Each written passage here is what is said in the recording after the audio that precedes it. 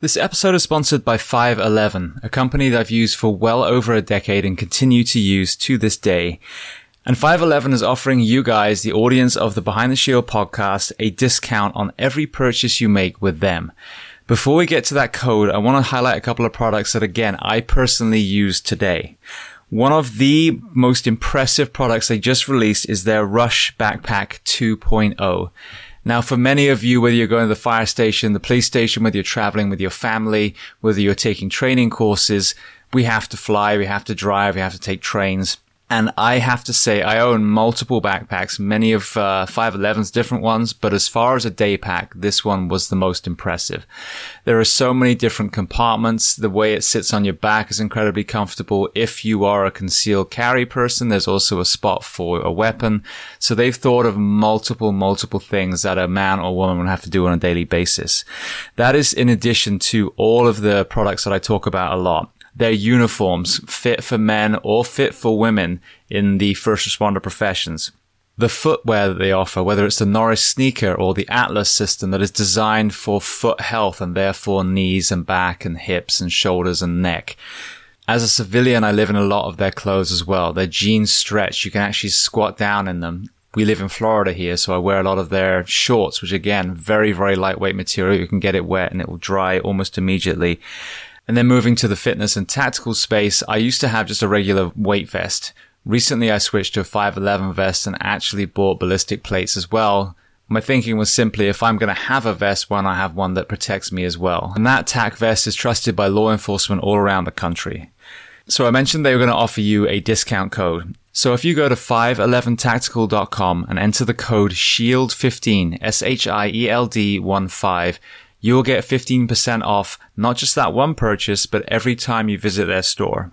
And if you want to learn more about 511, their mission, their products, then listen to episode 338 of the Behind the Shield podcast with the CEO and founder, Francisco Morales. Welcome to episode 477 of Behind the Shield podcast. As always, my name is James Gearing, and this week it is my absolute honor to welcome on the show Tom Beaver. Now, Tom is the founder of Beaver Fit, and that name may sound familiar to you. I had the two founders of the American side of Beaver Fit, Mike Taylor and Alex Roodhouse, on episode 457, and they mentioned the original founder, Tom, in the UK.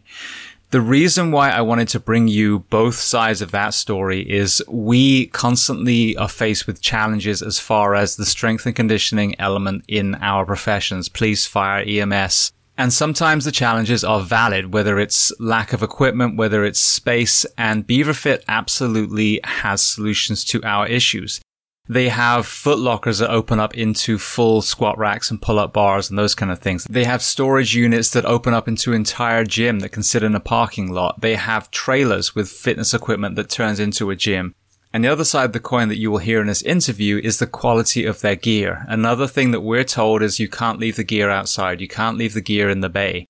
Well, they have equipment that is built to survive being dropped in the desert. They have equipment that sits on the deck of ships, warships, in the middle of the ocean, exposed to the elements that are still absolutely fine.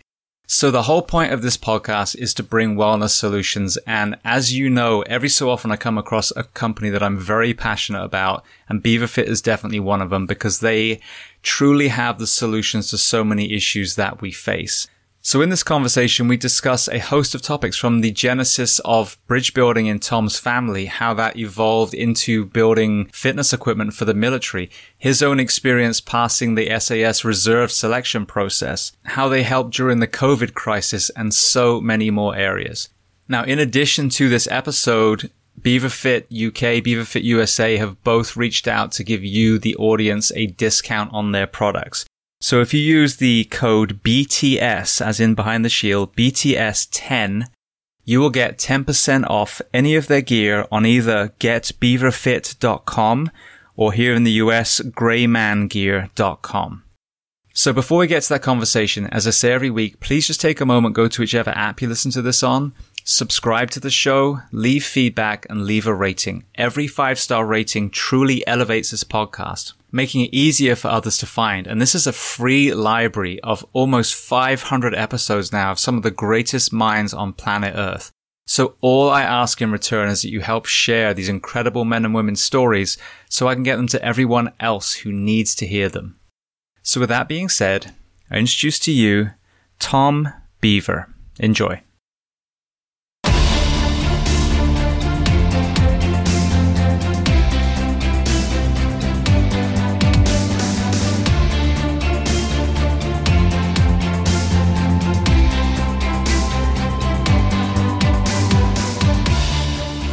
So Tom, I want to start by saying thank you so much for taking the time to come on the Behind the Shield podcast today. Thank you very much for having me, James. So you are back where I was born in the UK. So where exactly are we finding you geographically? We're in Shropshire, which is a very rural county on the borders of Wales, near Hereford and about an hour away from Birmingham. Beautiful, which is why I mistook your accent for Welsh, but I guess I've been gone long enough to be muddled a little bit. So I love to start chronologically. So tell me where you were born, and then tell me about your family dynamic, what your parents did, and how many siblings. So I was born in Shrewsbury, in Shropshire. We live on the farm where Beaver Fit is headquartered from at the minute in the UK. I have two brothers, Henry, the older brother, and Sam, a younger brother. My dad and my granddad they were originally farmers, but then the business developed into more agricultural fabrication around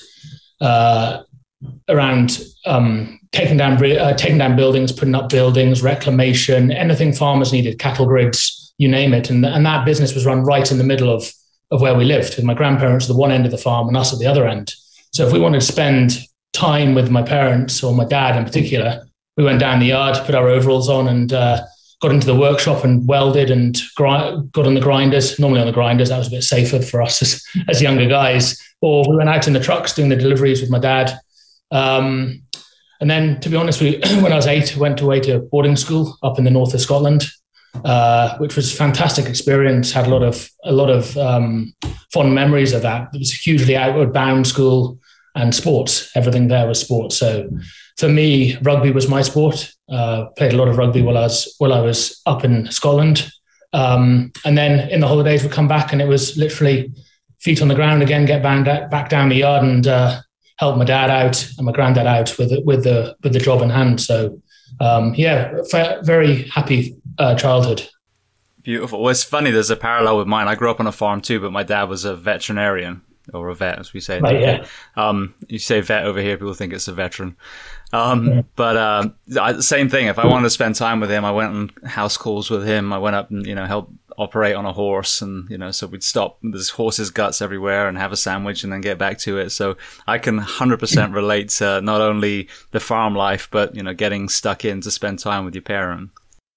Absolutely. Yeah, no, it was good times. And we, that was the way it was if you wanted to spend time. And in fact, my friends would come and stay with us and they'd be put to work as well. So it was either like the ones who wanted to get stuck in would come across and the other ones would avoid it. But it was good fun. And, we had a lot of we were also very privileged with having quad bikes and having, ability to go out shooting and things like that as well. So it was all outward bounds and outdoors.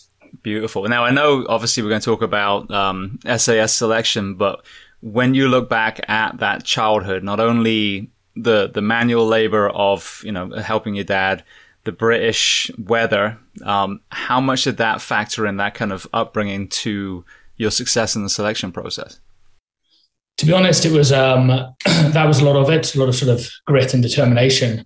But if I sort of rewind a little bit before that, I played a lot of rugby up to a sort of under 21s Scotland while I was up there, but I also played under 16s and schoolboys through. So I had a lot of inbuilt ability to get up in the morning and train hard, and that sort of routine and practice was very inbred to me. So I knew what I was doing there with it. And I think by the time I sort of came across to the SAS selection, which was actually my final year of university, I wasn't too sure what I was going to do. I'd had a couple of injuries playing rugby.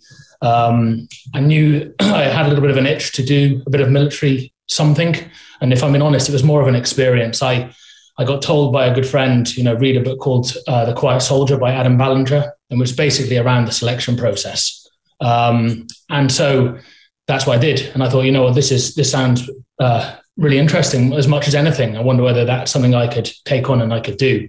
So I got a contact, 2-3 SAS, which is one of the reserve units up in Scotland.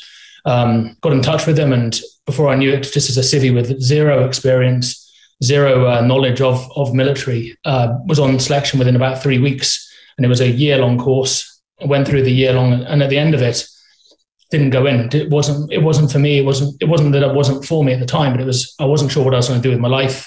I'd always, my entire time, wanted to play rugby, and then now I was with this sort of dilemma. But it was also the reserves, and no disrespect, they do an incredible job. But it's, for me, it was more, I'm at a time in my life I want to take something on full time. So it was either go and join it full time, or I had an opportunity to join the family business. So at the time then, my older brother had come into the family business, Henry, and formed Beaver Bridges with my dad. And so I thought, you know what, this is going to be a great roller coaster of events, and let's just go and join the family business. And he can take care of the sales, he can take care of that side of it, and I'm going to join the sort of back end engine room and do the welding and that kind of stuff. So had a lot of fun doing that, and that's kind of how my sort of military experience was. And it was, like I say, it was a taster. Now, with the mental side as well, I mean, it's a pretty unusual story that someone goes through a whole selection process like that and then chooses after completing it to walk in a different route. But I think it's amazing. With the mental toughness side, again, was it the wake up and grind element, and also the physically grinding when you were on the farm? I think so. Yeah. I mean, it's certainly a part of my life. Now I do a lot of that stuff, and I always had done. I was a very routine orientated person. So it was, I think the selection side, it just interested me. It was something that was there, and I wanted to go out and have a taste of it and see what it was like. And to be honest, now, coming away from that, I've done quite a lot of endurance events, and that's kind of my hit now, as I go out and push myself on the hills and do the endurance side of the house, which I find is a great release, great way to get a bit of time away from the business a little bit, great bit away from the family a little bit, and a bit of my own time, which is always important as well. How did your dad get into that? What was the reverse engineer, the origin of that in the family? So yeah, my dad and my granddad, they were cattle farmers. They did milk dairy farming from the very farm we're on at the minute. And I think, to be honest, it wasn't big enough. They didn't have enough land for it. We've got 100 acres here, but for a dairy, we probably need a fair bit more than that to make a good living out of it. So they just sort of started to go into other things, take on a bit of welding, take on a little bit of buying and selling. And that was kind of how it happened. It was a bit of a stumbled into it. And they saw there was a big opening for, buying buildings, bringing them back, doing them up and then selling them again. So that became a big part of their job. And then that really took over. So, we tend to spend a lot of times, it could have been on the side of the road somewhere, a northern relief road. Dad would go there and buy all of the surplus equipment which was on site. We'd go there and pack it up, bring it back. We've got a good yard here that we could bring it back to, and then he would sell it on to other farmers. So it was a very agricultural based setup.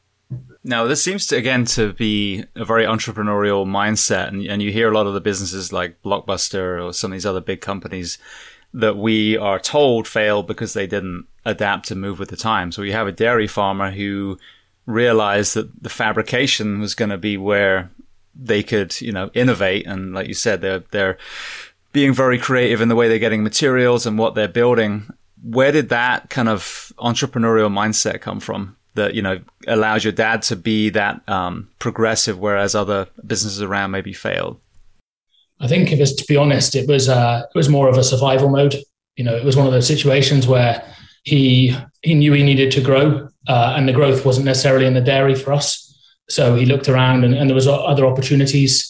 And back then, especially here in the UK, there was lots of little farms that would make up all over the place. And so, a lot of these guys needed little bits doing, whether that was making trailers, whether that was repairing buckets, whether that was, putting up small buildings. And it just found a little bit of a gap in the market and grew on that. And I think that was just something that he spotted and went for. Beautiful. Well, walk me through you joining the company and then your very first rig that you built yourself, and then kind of how that then became the key to the door to equipping the tactical athletes. So when I joined the business, it was a little bit of to be honest, it was brought right back down to earth, because I went from living in Edinburgh with a whole lot of rugby guys and my girlfriend to coming back and living with my grandma on the farm. So my girlfriend stayed up in Scotland, and I came down and lived with my grandma in the farm that's right opposite that farmhouse, which is opposite the house today. Unfortunately, my granddad had just passed, so it kind of worked in that respect. But I came in. We weren't a huge business at the time with what we were doing. My brother had joined the business, and my brother and my dad were just beginning to get the Beaver bridges side of the house going. So they were just beginning to concentrate on bridges, which seemed to be just, again, another gap in the market. Rather than doing a bit of everything, it was more like just specialize in one thing and be really good at it. So when I came back in, I really didn't want to come in and step on Henry's toes in any way. So I looked at where he was, and I thought, well, he's doing the sales and he's good at that, and he's out there doing that.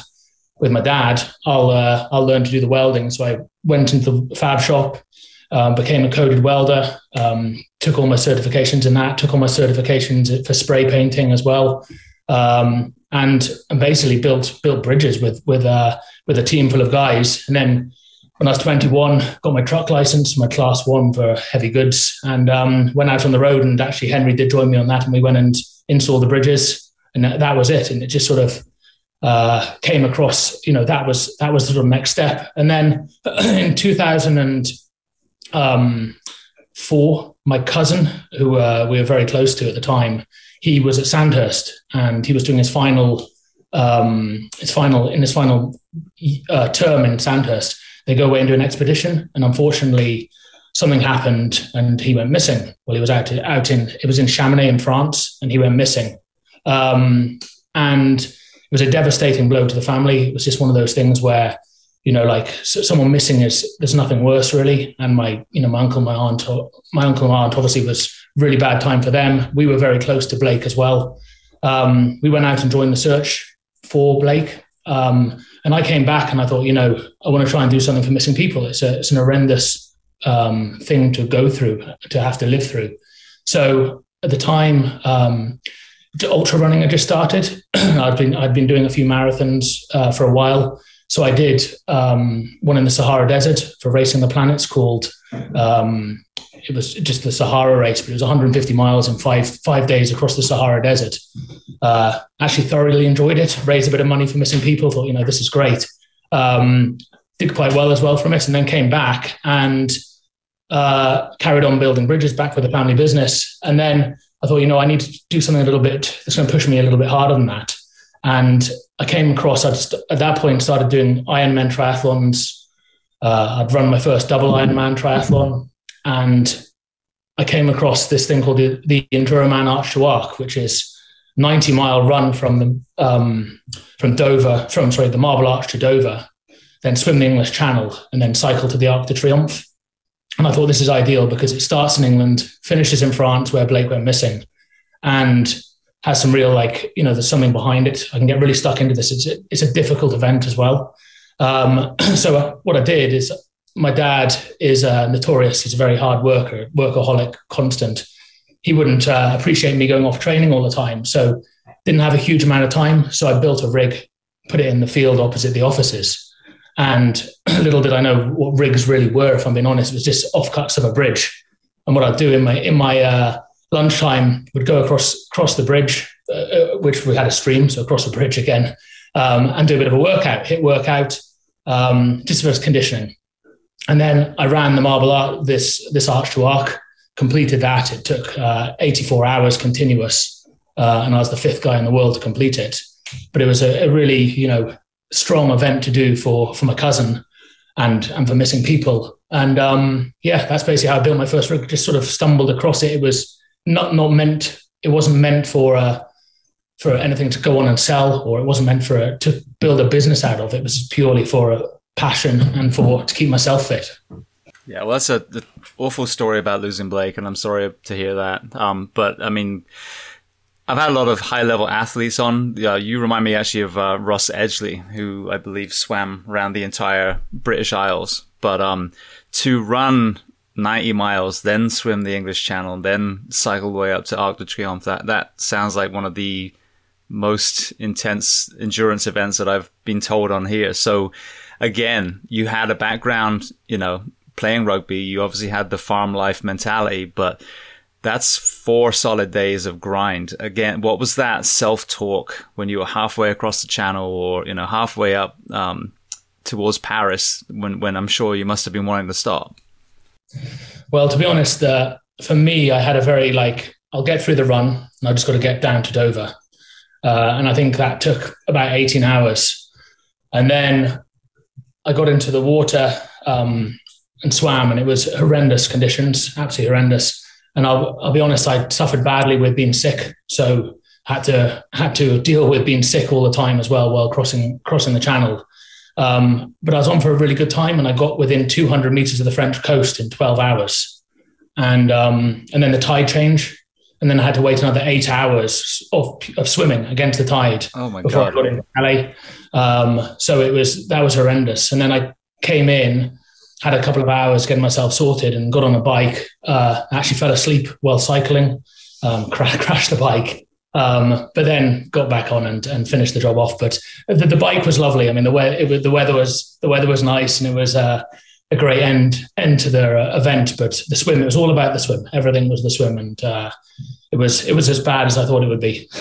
That sounds awful. Now, speaking of your kind of endurance fundraising, I saw another one you did for rhinos, and I don't know, I literally just saw like a post on social media, so I haven't researched to see if this is correct, but from what it said, the white rhino is now officially extinct. The last male has died, and there's only 2, non-pregnant females that we have left. So how did you get into the rhino side? So to be brutally honest, when I finished selection, that gave me a real insight of, I like pushing myself. That was what really gave me that drive to get out and really do a bit of a solo sport rather than playing rugby, which had always been team guys. And I thought, marathons weren't as big as they are today. And the London Marathon was the one to start with. So I thought I'd do the London Marathon first. I went to try and get onto the London Marathon and couldn't get on. The ballot was full. So honestly, I just looked through the charities, and I thought this is a great charity, Save the Rhino, really worth making us raising some money for. So I rung them up, said, I'd like to raise some money for Save the Rhino and join your marathon team. And the lady said, no problem, but do you want to wear the suit?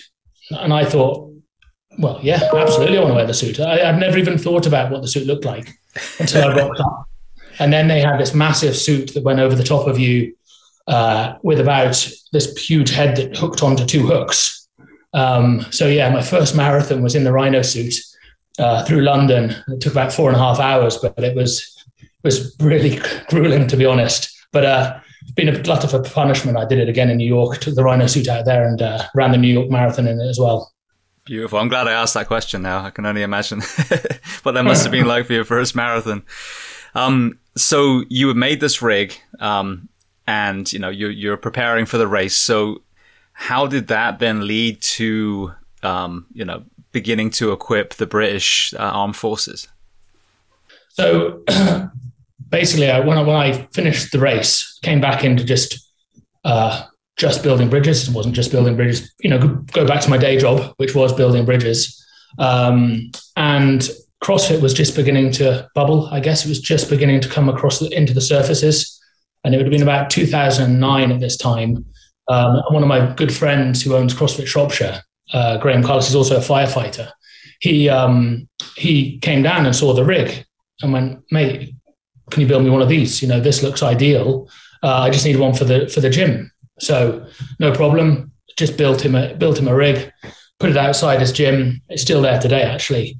And then from there, I thought, this is interesting, and put out a few little bits on the internet. that we build rigs, and ended up building a few for CrossFit gyms. But it was in between building bridges. In fact, I remember one time putting one in for CrossFit Central London, and we had put in a really beautiful arch bridge down at Syon Park, a park outside London. And so that went in, that was the priority job. And then afterwards, we had the rig to go into, which was Central London, which was just a nightmare. So myself and another lad went in, but the rig was still wet because we'd spray painted it. We learned so many lessons. We hadn't powder coated it, barely went together, but it did the job, and he had it for a long time. And he actually had a second one with us as well. But so I built a few for CrossFit gyms, and then came across a couple of military guys, and I obviously had a big passion for the military. And I was just speaking to them and saying, look, I reckon I could design something here that is a pretty straightforward, simple, durable rig that could live in all elements, because we could galvanize it, hot dip galvanize it, and then powder coat it. And more than that, it could really be simple to take away around wherever the guys and the troops go around the world. And we could make it very versatile. So it could have squat racks on either side. It could have pull-up bars, and it could have like a monkey bar, wings on the side of it as well, where you could hang rings from and things like that. And so through a few contracts, managed to get a appointment, I guess, to go and see one of the UKSF bases with this rig. So it was quite nerve-wracking. Went into this base, put it up in their gymnasium, and actually out came a whole load of squadron guys, and I had to present. And I'd never presented in my life about rigs. I hadn't even, I was a bridge builder, fabricator. I was not a salesman. And so, to be honest, I thought, forget this presenting. Why don't we just work out? So I just did 3 minutes of burpee wing climbs, where you climb up the wing and you drop off it, just to sort of let them feel how sturdy the rig was, let them get an understanding of very high intensity, what a quick workout could do for them, and grip strength and things like that.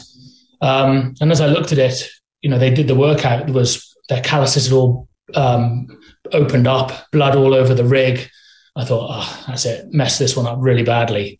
And off the back of them, they actually ordered 3 straight away. So I went back, and at the time we weren't laser cutting.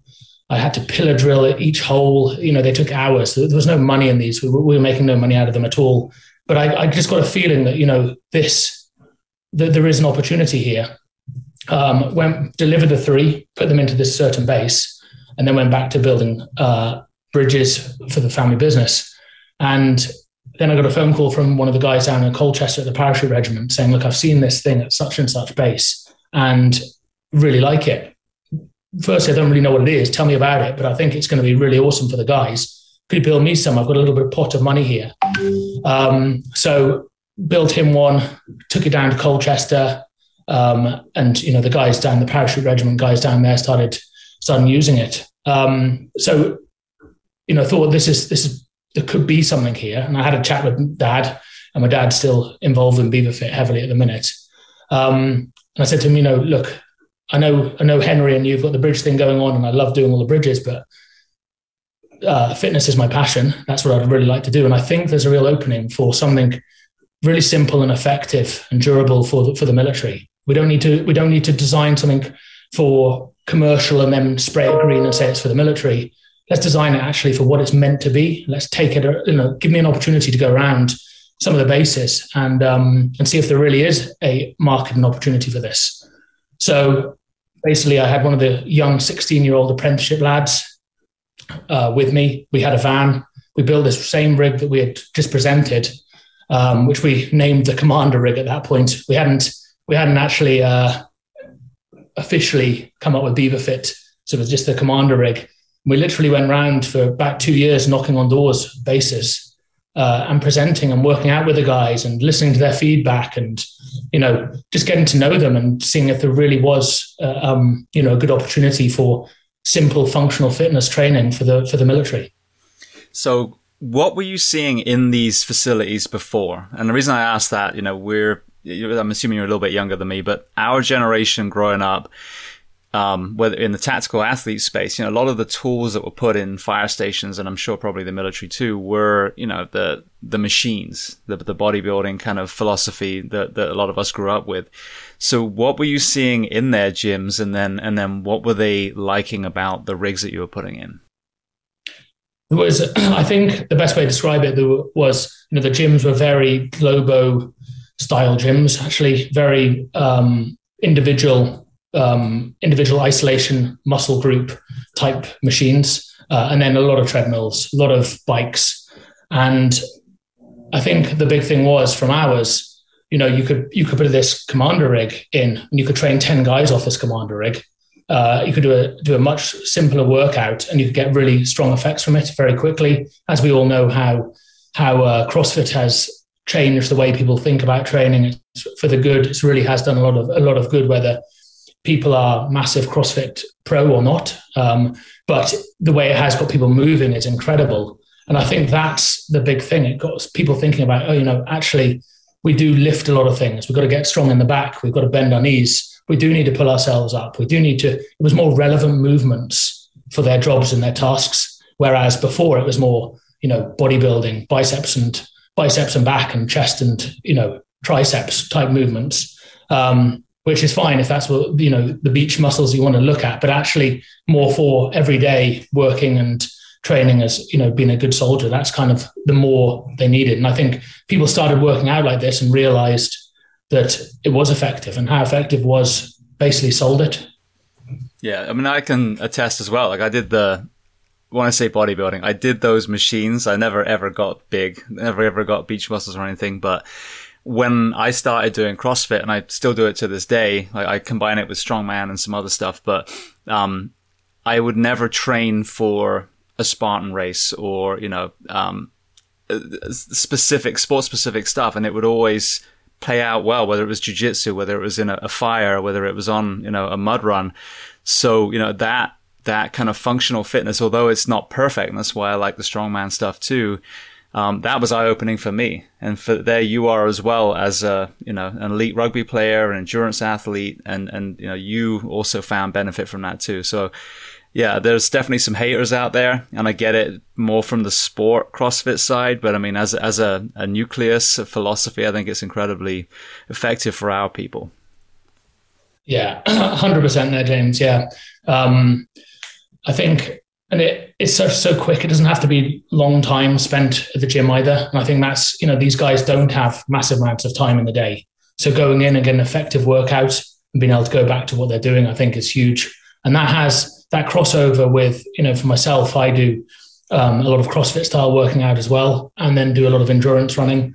And I find it really effective as long as there is a balance. And sometimes if I tip too much and get too heavy into the weights, then I find it does slow me down and affect me. But I'm quite a big guy for running anyway. So speed is never a massive thing for me. But yeah, no, I fully agree with you there. Now, the thing that you talked about was being able to deal with all elements, and that's a huge one too. One of the issues that we see, two big issues that we see, and I spoke to Mike and Alex about the same thing. Space is one, and we'll get to that in a moment too. But the other one is just durability. So a lot of these low bid barbells, even if people are trying to lean towards a CrossFit, these rigs and things, you put them outside, they're rusting, within days sometimes, So with the fabrication side, what did you do that allows this equipment to sit, whether it's in the back of a fire station or whether it's in, the desert in Afghanistan? Well, the first thing we did is really take the bridge mentality. So everything we did was 5 mil thick steel. So, competitors were coming into the market with 2 or 3 mil. Nothing wrong with that, but these were durable, heavy bits of kit. And then on top of that, we hot dip galvanized everything.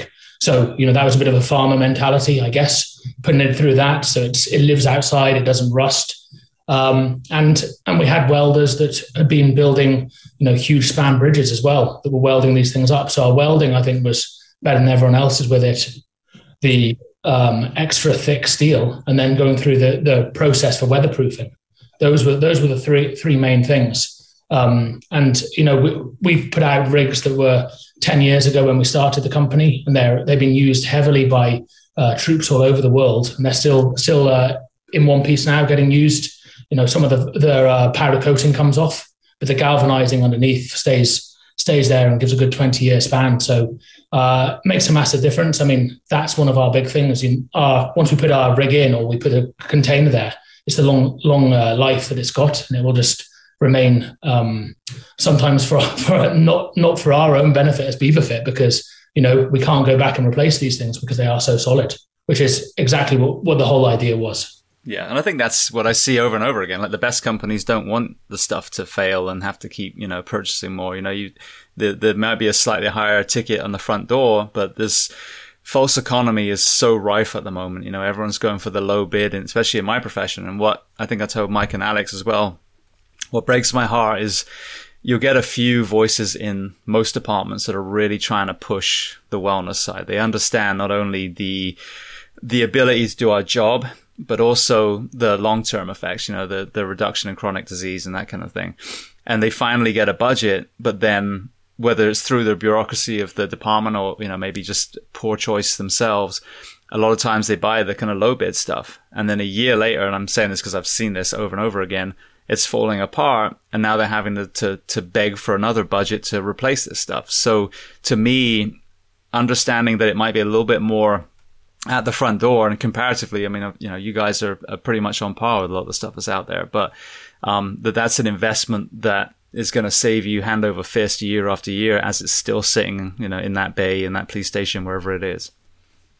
Yeah, no, absolutely. And if I'm being honest, sometimes, as a business, you get disappointed. Someone comes in and outbids you on something because they're a bit lower price, but normally you sit patient, and 1-2 years down the line, something's happened to that bit of equipment and we come in and replace it.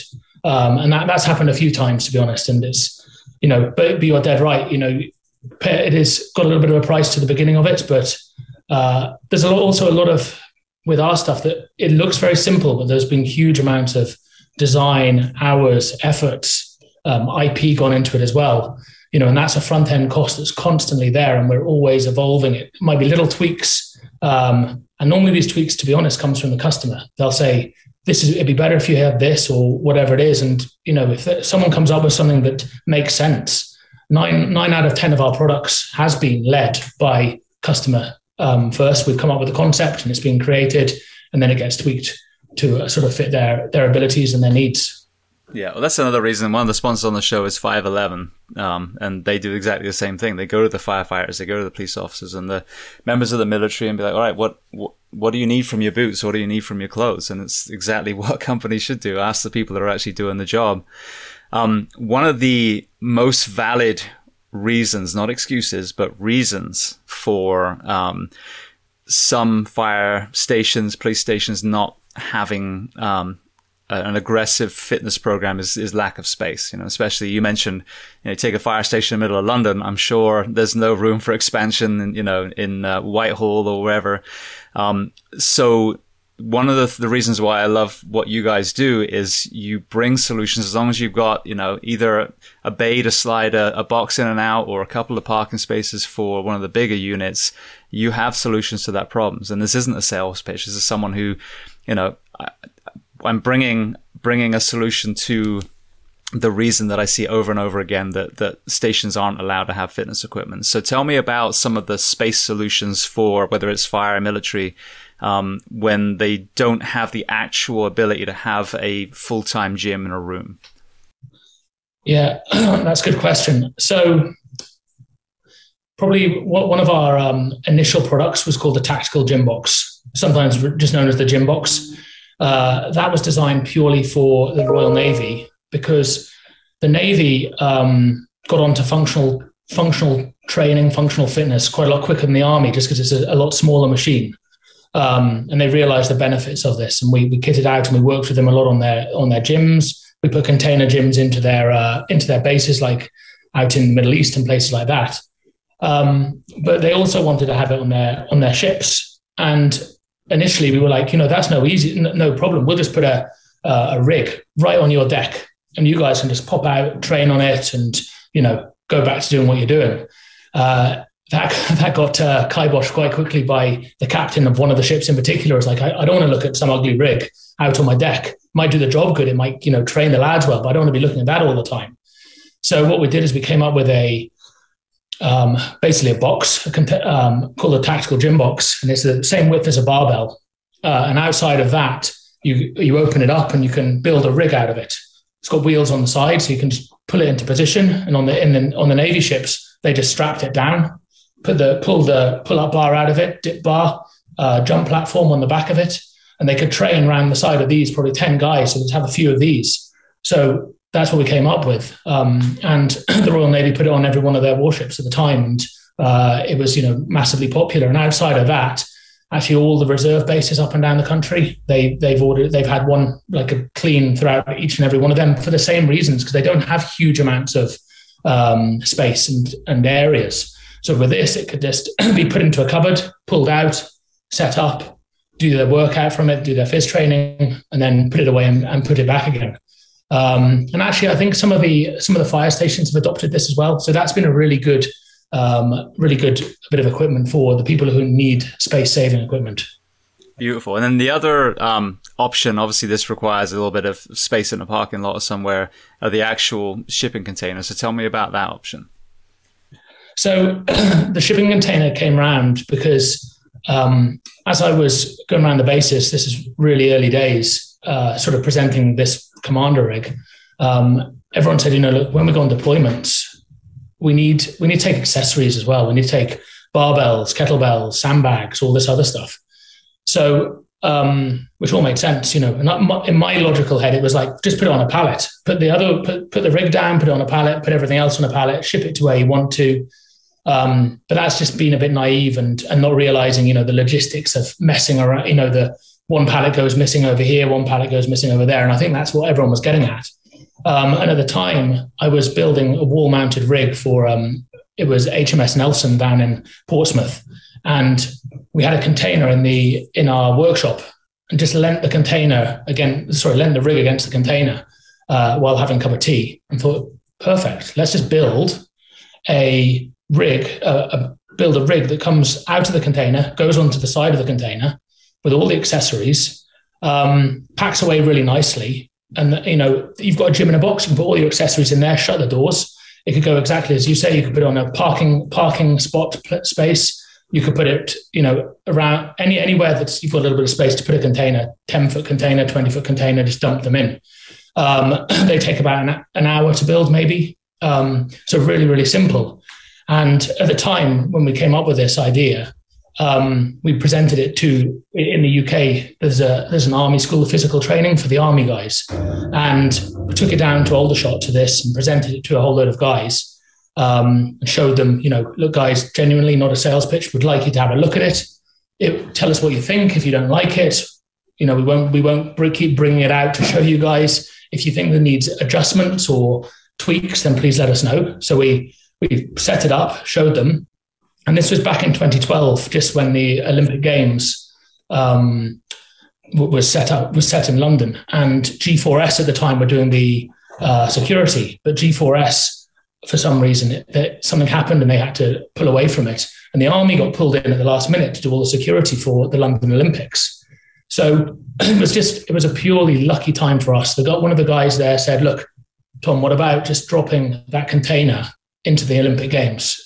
They don't have any training space. There's 3,000 troops. There's 3 months. It could go through a proper trial, if you like, for deployment, exactly as it would be on a deployment.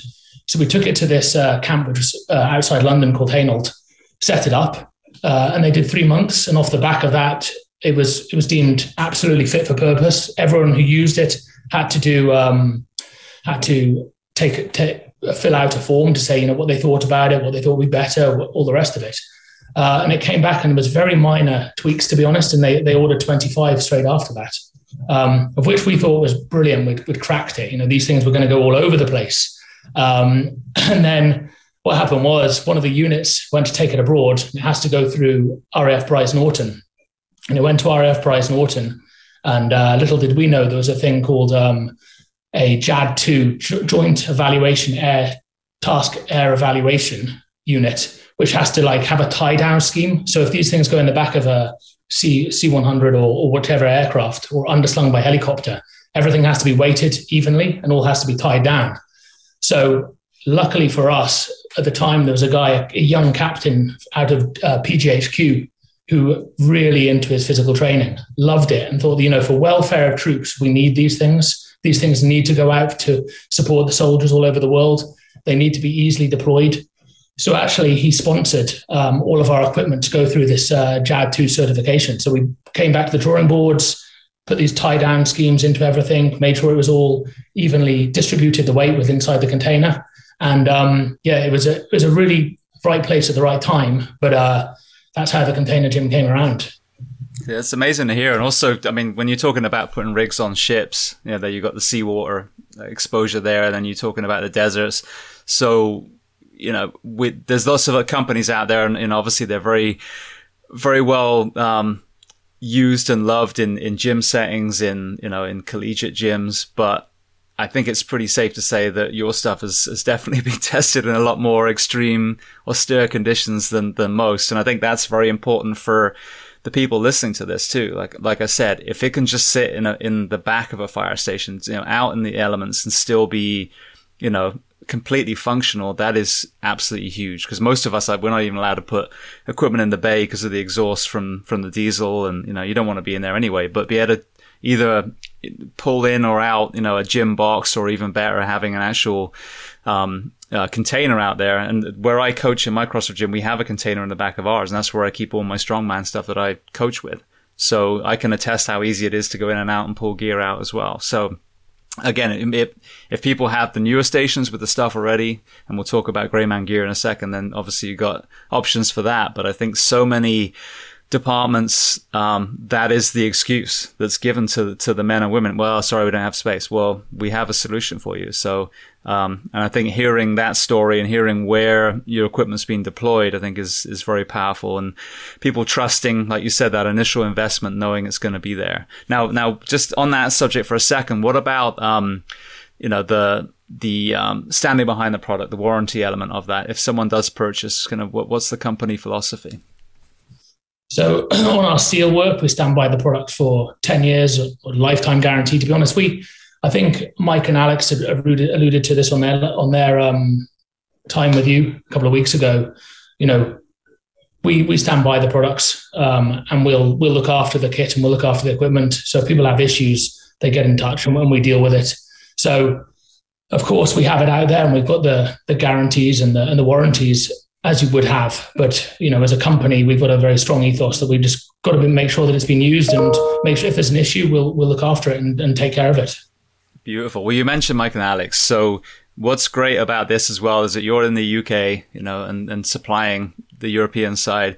Mike and Alex picked up the reins here in the US. So what's beautiful is that most people listening will have access to this as well. So tell me from your perspective about them coming into the picture.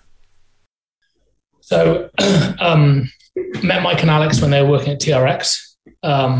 We had just, to be honest, I think it was 2012, we had just launched the container gym. They had seen this product. Obviously, they were selling the straps into the defense part of TRX. They did TRX Tactical. And we got on really well. They contacted me through one of the guys who was working in the UK. We went out there, and I think they had already, knowing those guys, gone out and taken the product and put it in front of a few customers just to see what the potential was. So I went out and met them. We got on really well. And then I could see the difference. There's a huge difference, obviously, with the US military and the UK and the European militaries, one for the size and two, the funds and the potential to take this thing to another whole level. So it was a strong time. I think for us all, it was about, do we get on with each other? Do we trust each other? Are we going to work hard together? And with our main vision of ensuring the customer gets what they want, we tick the boxes and all of that together. And yeah, there was an opportunity, I think, to sell for the US Marine Corps through the company they were working for at that time, which we did one order together with, and it was a strange fulfillment, because we did all the manufacturing here in Shropshire, and then we would ship it around to the West Coast, Long Beach in California. And then in Long Beach, there was a container yard where all the containers were purchased and all the accessories would come into. And then we actually had a great couple of weeks together, putting these containers together to go off to the US Marine Corps. And that was sort of we got really bonded, I guess, as we did that process, and thought, why don't we do this together? Why don't we set up in Reno, Nevada? The guys both live out of Lake Tahoe, so it just seemed to make complete sense. I was very jealous of where they lived and their lifestyle, and and thought, actually, let's go for this. Let's pull it together and start this up. So we had a time for the first couple of years where we were doing a lot of the design work from the UK.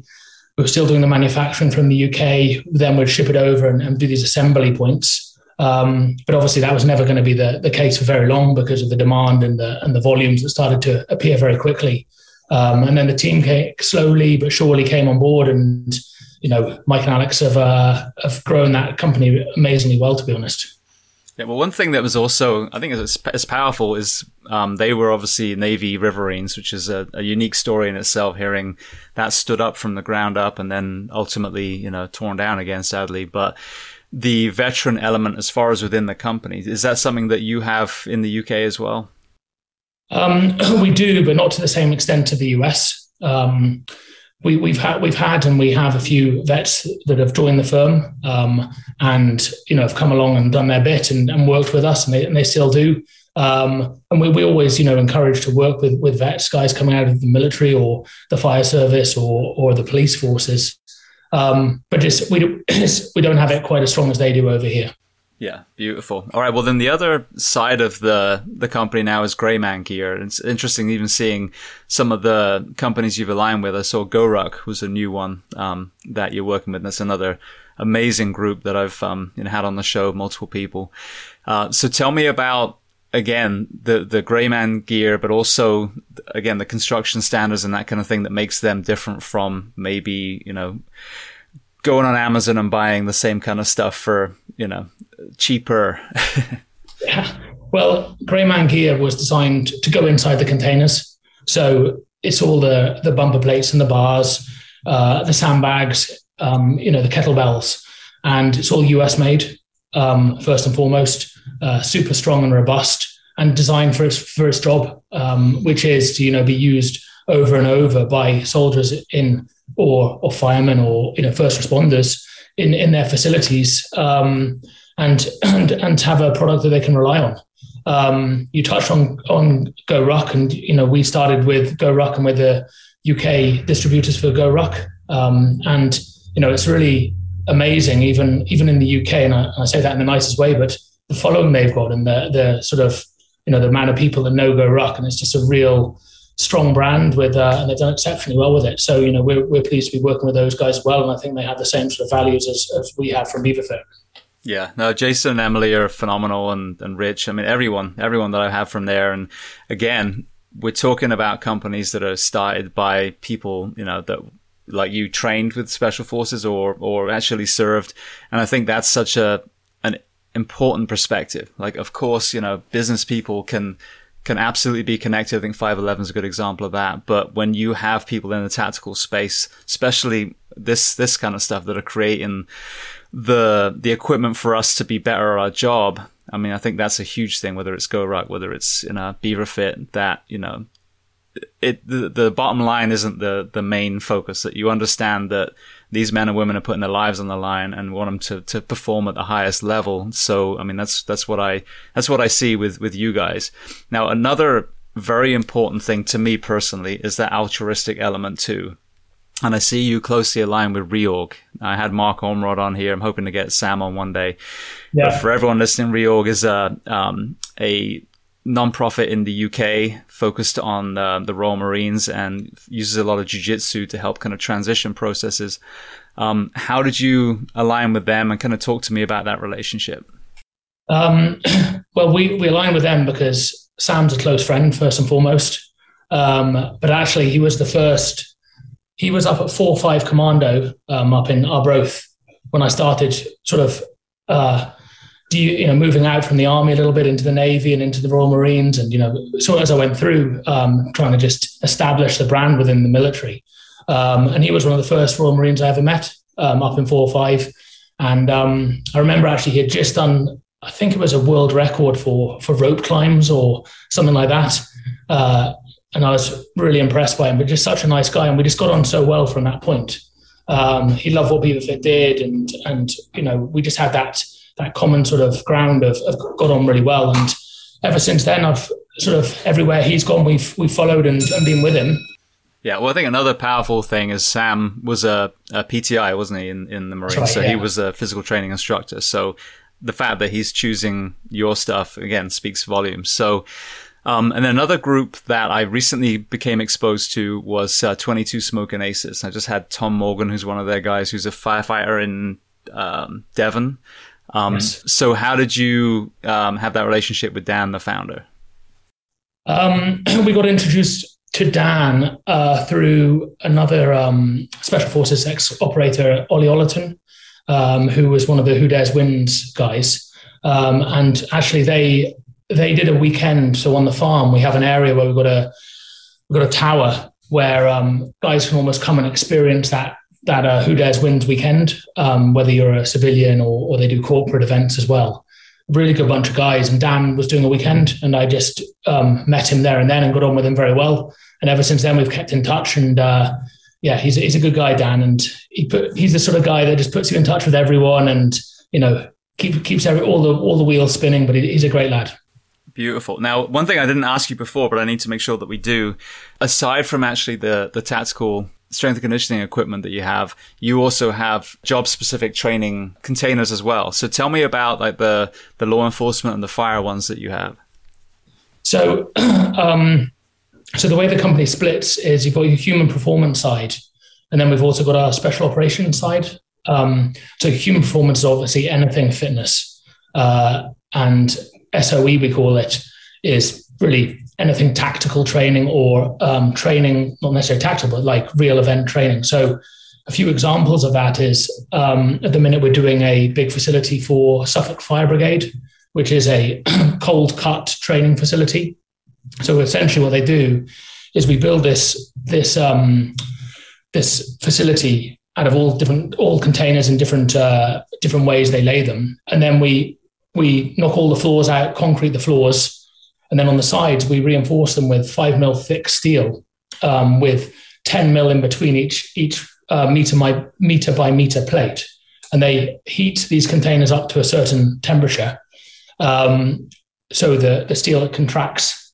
And then to prevent blowback training, basically, they have a sacrificial panel, which they'll use water jets to cut holes into and then put thermometers in and until they get the right temperatures before they can open the doors. So it's to simulate, when you go into a building, obviously you'll know, but that's the idea. So we started doing a few of those sort of facilities, and then we'll do method of entry facilities, rappel towers, stuff that simulate subterranean training as well. So, and this really came about from, as we were doing all the fitness side, a friend of mine who was in the Special Forces asked actually if we could bring the container that sits on a small trailer. So it's a mobile container on a trailer. We called it our 5-foot mobile, but we've now just released a new whole trailer types, a whole new section of trailers, which are just opened in the US now, and they're going to come across to the UK. But at that time, we'd take it over to this base, put it in their range, their live fire shooting range. And at the time, they were doing WOD shoot, WOD breach. So workout shoot, workout breach. And it was to simulate the guys getting fatigued, first of all, and then having to do their small muscular movements, whether that's shooting or whether that's actually smashing through doors. Yeah. And see, I think that's a really important point as well, because we have the same in fire. We'll go from the classroom, we'll throw our gear on, and then we'll go do an evolution. And, sometimes that might be supposed to be a high-rise evolution, for example. So in theory, we should have climbed, 10, 15, 20 flights of stairs before we actually perform the duties. So I like the trailer element too, because you not only have that where you can apply the workout to the training ground, but also if, again, space is an issue, you can have that mobile trailer where whether it's, the annual fitness standards, whether it's just, rotating through so different fire stations have access to to a gym and they literally can, move it every day. I think that's another, these are options for people. That's the whole point of this conversation, but it's another great tool. And if you have, don't you have a search? One of the ones is a fire search box. Have I got that right? Yeah, so a confined space box. So they love the confined spaces, absolutely, yeah. Beautiful. So and you are right, the trailer, the mobile trailer, the Beyond range that we've just brought out is perfect for if you do have space issues. You can put it in a space where it's been used, it's empty, and then take it to another area, or another fire station could use it, or another police station could use it. So yeah, it's a really versatile bit of kit. Beautiful. Well, I want to touch on one more area before we go to some closing questions, but I think this is another, interesting perspective. So you do a lot of building still. So you'll create workout facilities and put roofs over playing fields and that kind of thing. Tell me about the NHS during COVID and how you were able to assist there. So when COVID first sort of hit the world, I guess, everyone came into work. We continued to work in the offices as normal. We pulled everyone in and we were like, look, our commercial gym business is not going to be working for a while. The military, we're going to obviously stand by and support in every way we can. But knowing that potentially some of those budgets might be moved out, what else can we do? Like, what else are we good at? So we've got a fantastic design as like one of our biggest strengths is how mobile we are within a company, how we can create new ideas and we can bring ideas to life. And one of the guys was like, what about mobile morgues, basically, or container morgues? So we got the designers to design these morgues, refrigerated units with basically levels of rollers, which had then these trays where you put bodies on. And so we came up with these ideas, and we just came across. It was actually a company that sells coffins, and they had a contract with the NHS to do coffins. It was definitely some luck there with it, but there was a huge demand, and people wanted and needed, and were a bit scared of this. So we ended up building a lot of containerized morgues, and we also did shelter solutions with a lot of different sort of racks full of body trays. So it was a really, it wasn't the nicest thing to be building by any stretches, but it was a necessary that, we didn't know where the world was going, to be honest. So it was one of those things where we adapted with the skills we've got. We know we're good at steel. We know we're good at designing, and we know we can come up with ideas. So we sort of jumped in where we could and found a little bit of a niche in the market. Yeah. No, and again, it shows the kind of entrepreneurial innovation element of what you guys do. With that being said, just a complete tangent, it seems, and this is incredible news, that the numbers weren't as bad as we initially thought. So did you see that even in through your lens, that there wasn't as much of a need for those as they originally thought? Absolutely. I think fortunately they weren't really used. So we went to town really building these things up. And it was a very strange period. The roads were empty. We were driving down to Essex Hospital. We're driving to Birmingham Hospital. Wouldn't see anyone put them in.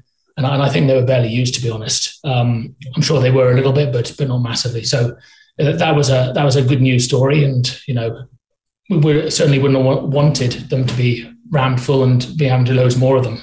Yeah, no, I think that's just an important thing for us to hear. I think we're in need of good news. And I think there's a lot of good news. Things weren't as bad. The medical community got much better at treating the people that were ill. Vaccinations, whether people were for or against, have obviously made a difference. So, I think we need to hear these stories where, there wasn't as much death as we feared, because I think that's a great positive outcome from this that doesn't seem to be getting a lot of airtime. So I always look for those moments.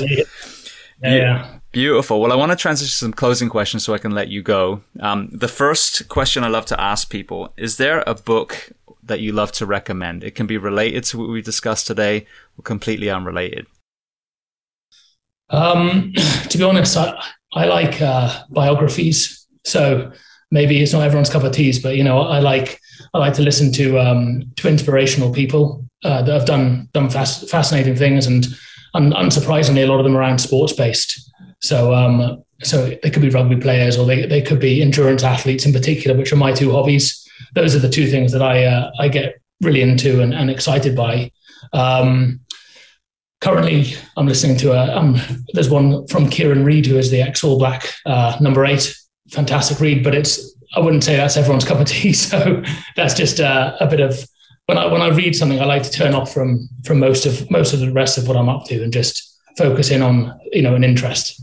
Beautiful. I heard it. Actually, I have. I didn't just say heard. I actually bought it. I haven't read it yet. But apparently, Andre Agassi's bio is supposed to be one of the best sports bios ever written, supposedly. So I'll let you know when I'm done with it. Thanks. All right. What about a movie or a film and or a documentary that you love? So movie, I like action, I guess. There's a lot of different movies. Lone Survivor is always good. It's a great movie. Gets you moving, doesn't it? And what those guys had to go through was unbelievable. So I think that's probably the most sort of, again, it's an inspirational one, but it's one that I certainly enjoy watching.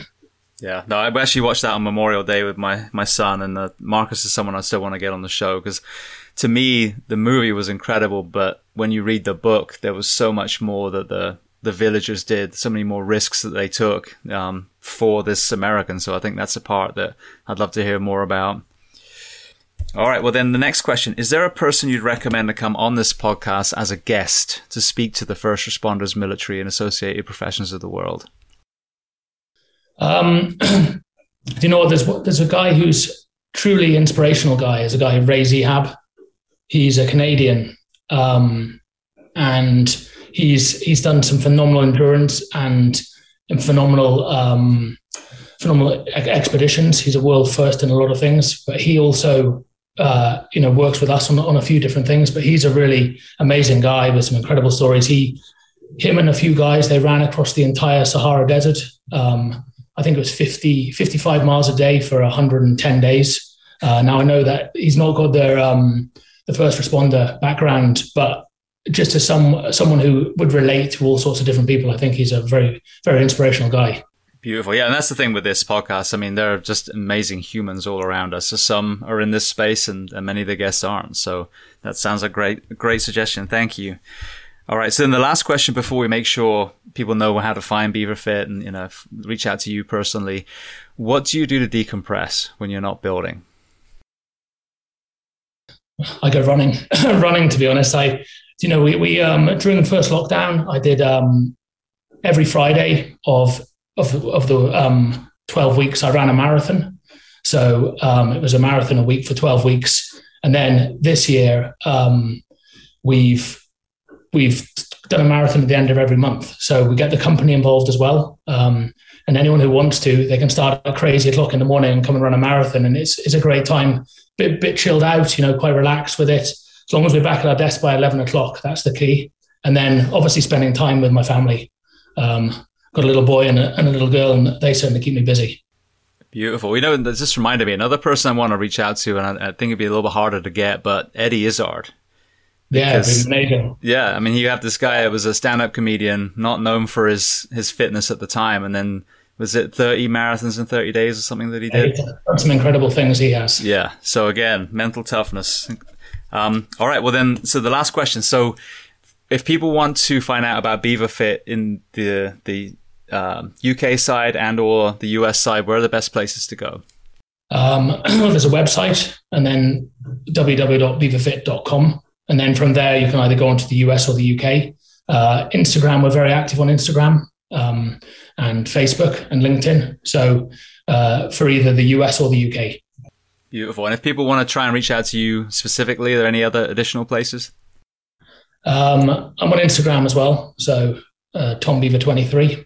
But that's about it, to be honest. It's beautiful. Well, Tom, I just want to say thank you so much. Like I said, when I find solutions to some of the issues that we have in our professions, whether it's a go-to fitness equipment company or a supplement or clothing, my goal is to bring people to them. This is something I know we're going to spend the money. So to me, if we have, veteran operated or trusted companies that totally understand us, then my goal is to try and bring the people to them. So they're going to use the same budget that they have and actually buy equipment that's going to be there in 5 years, 10 years, and maybe even equipment that might allow them to have a gym where before they didn't think they would be able to. So I just want to say thank you so much for taking the time and telling your story on the podcast today. Thank you very much, James. Really appreciate it.